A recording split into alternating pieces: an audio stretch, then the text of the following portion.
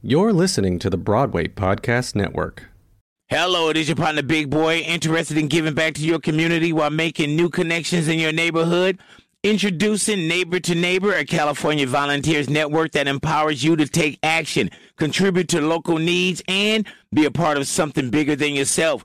Visit ca-neighbors.com to learn more about how you can get to know your neighbor and strengthen your community. Neighbor to Neighbor, it takes a neighborhood. Hello.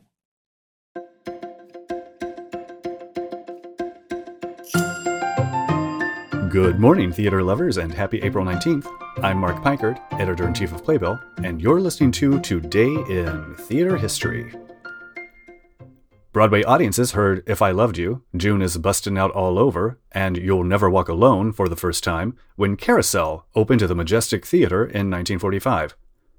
John Raitt and Jen Clayton starred, Ruben Mamoulian directed, and Agnes DeMille choreographed. And in response to the age-old question, which came first, the music or the lyrics, in regards to If I Loved You, Oscar Hammerstein II was proud to say, the music came first. Waiting for Godot came to Broadway in 1959 for just 59 performances at the Golden Theater. E.G. Marshall and Bert Lahr starred. In 1972, Don't Bother Me, I Can't Cope opened at the Edison Theater. Written by and starring Mickey Grant, the musical explored the trials and celebrated the pride of African American life for over 1,000 performances. The Elephant Man began its run in 1979 at the Booth Theater, winning the Tony Award for Best Play. Philip Anglim starred as the title character, with Mark Hamill and David Bowie stepping into the role during the run.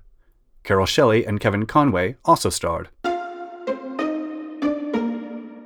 Today marks the anniversary of a legend, when The Producers opened at the St. James Theater in 2001 and reinvented the modern Broadway musical. Starring Nathan Lane and Matthew Broderick in the musical adaptation of the 1968 Mel Brooks film, the show won a record-breaking 12 Tony Awards and ran for 2,502 performances. Julia Roberts made her Broadway debut as one point of a love triangle in the 2006 production of Richard Greenberg's 3 Days of Rain, which co-starred Paul Rudd and, also in his Broadway debut, Bradley Cooper. Proving that Broadway is tiny, Cooper would return to the Great White Way in a 2014 revival of The Elephant Man. Janet McTeer and Hit Walter headlined a memorable production of Mary Stuart in 2009 at the Broadhurst Theater, co-starring John Benjamin Hickey. Kathleen Turner played a nun, cue the jokes, in 2011's High, which lasted just 7 performances at the Booth Theater. And 2 years after its Pulitzer Prize-winning debut at Playwrights Horizons, Bruce Norris's riff on A Raisin in the Sun, Clybourne Park, opened on Broadway at the Walter Kerr Theater in 2012 and won the Tony Award for Best Play. Jeanine Tesori and Lisa Cron's musical adaptation of Alison Bechdel's graphic memoir, Fun Home, which parallels Bechdel's coming of age as a lesbian and the suicide of her closeted gay father, opened on Broadway at Circle in the Square in 2015.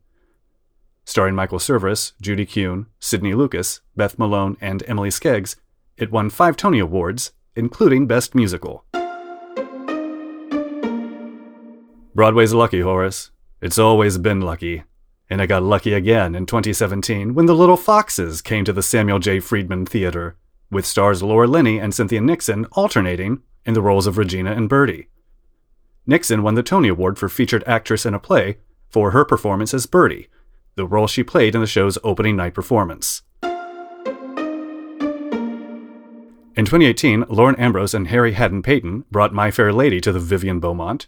Bartlett Sher directed the Lincoln Center Theater production, which also featured Norbert Leo Butz and Diana Rigg, with choreography by Christopher Gattelli.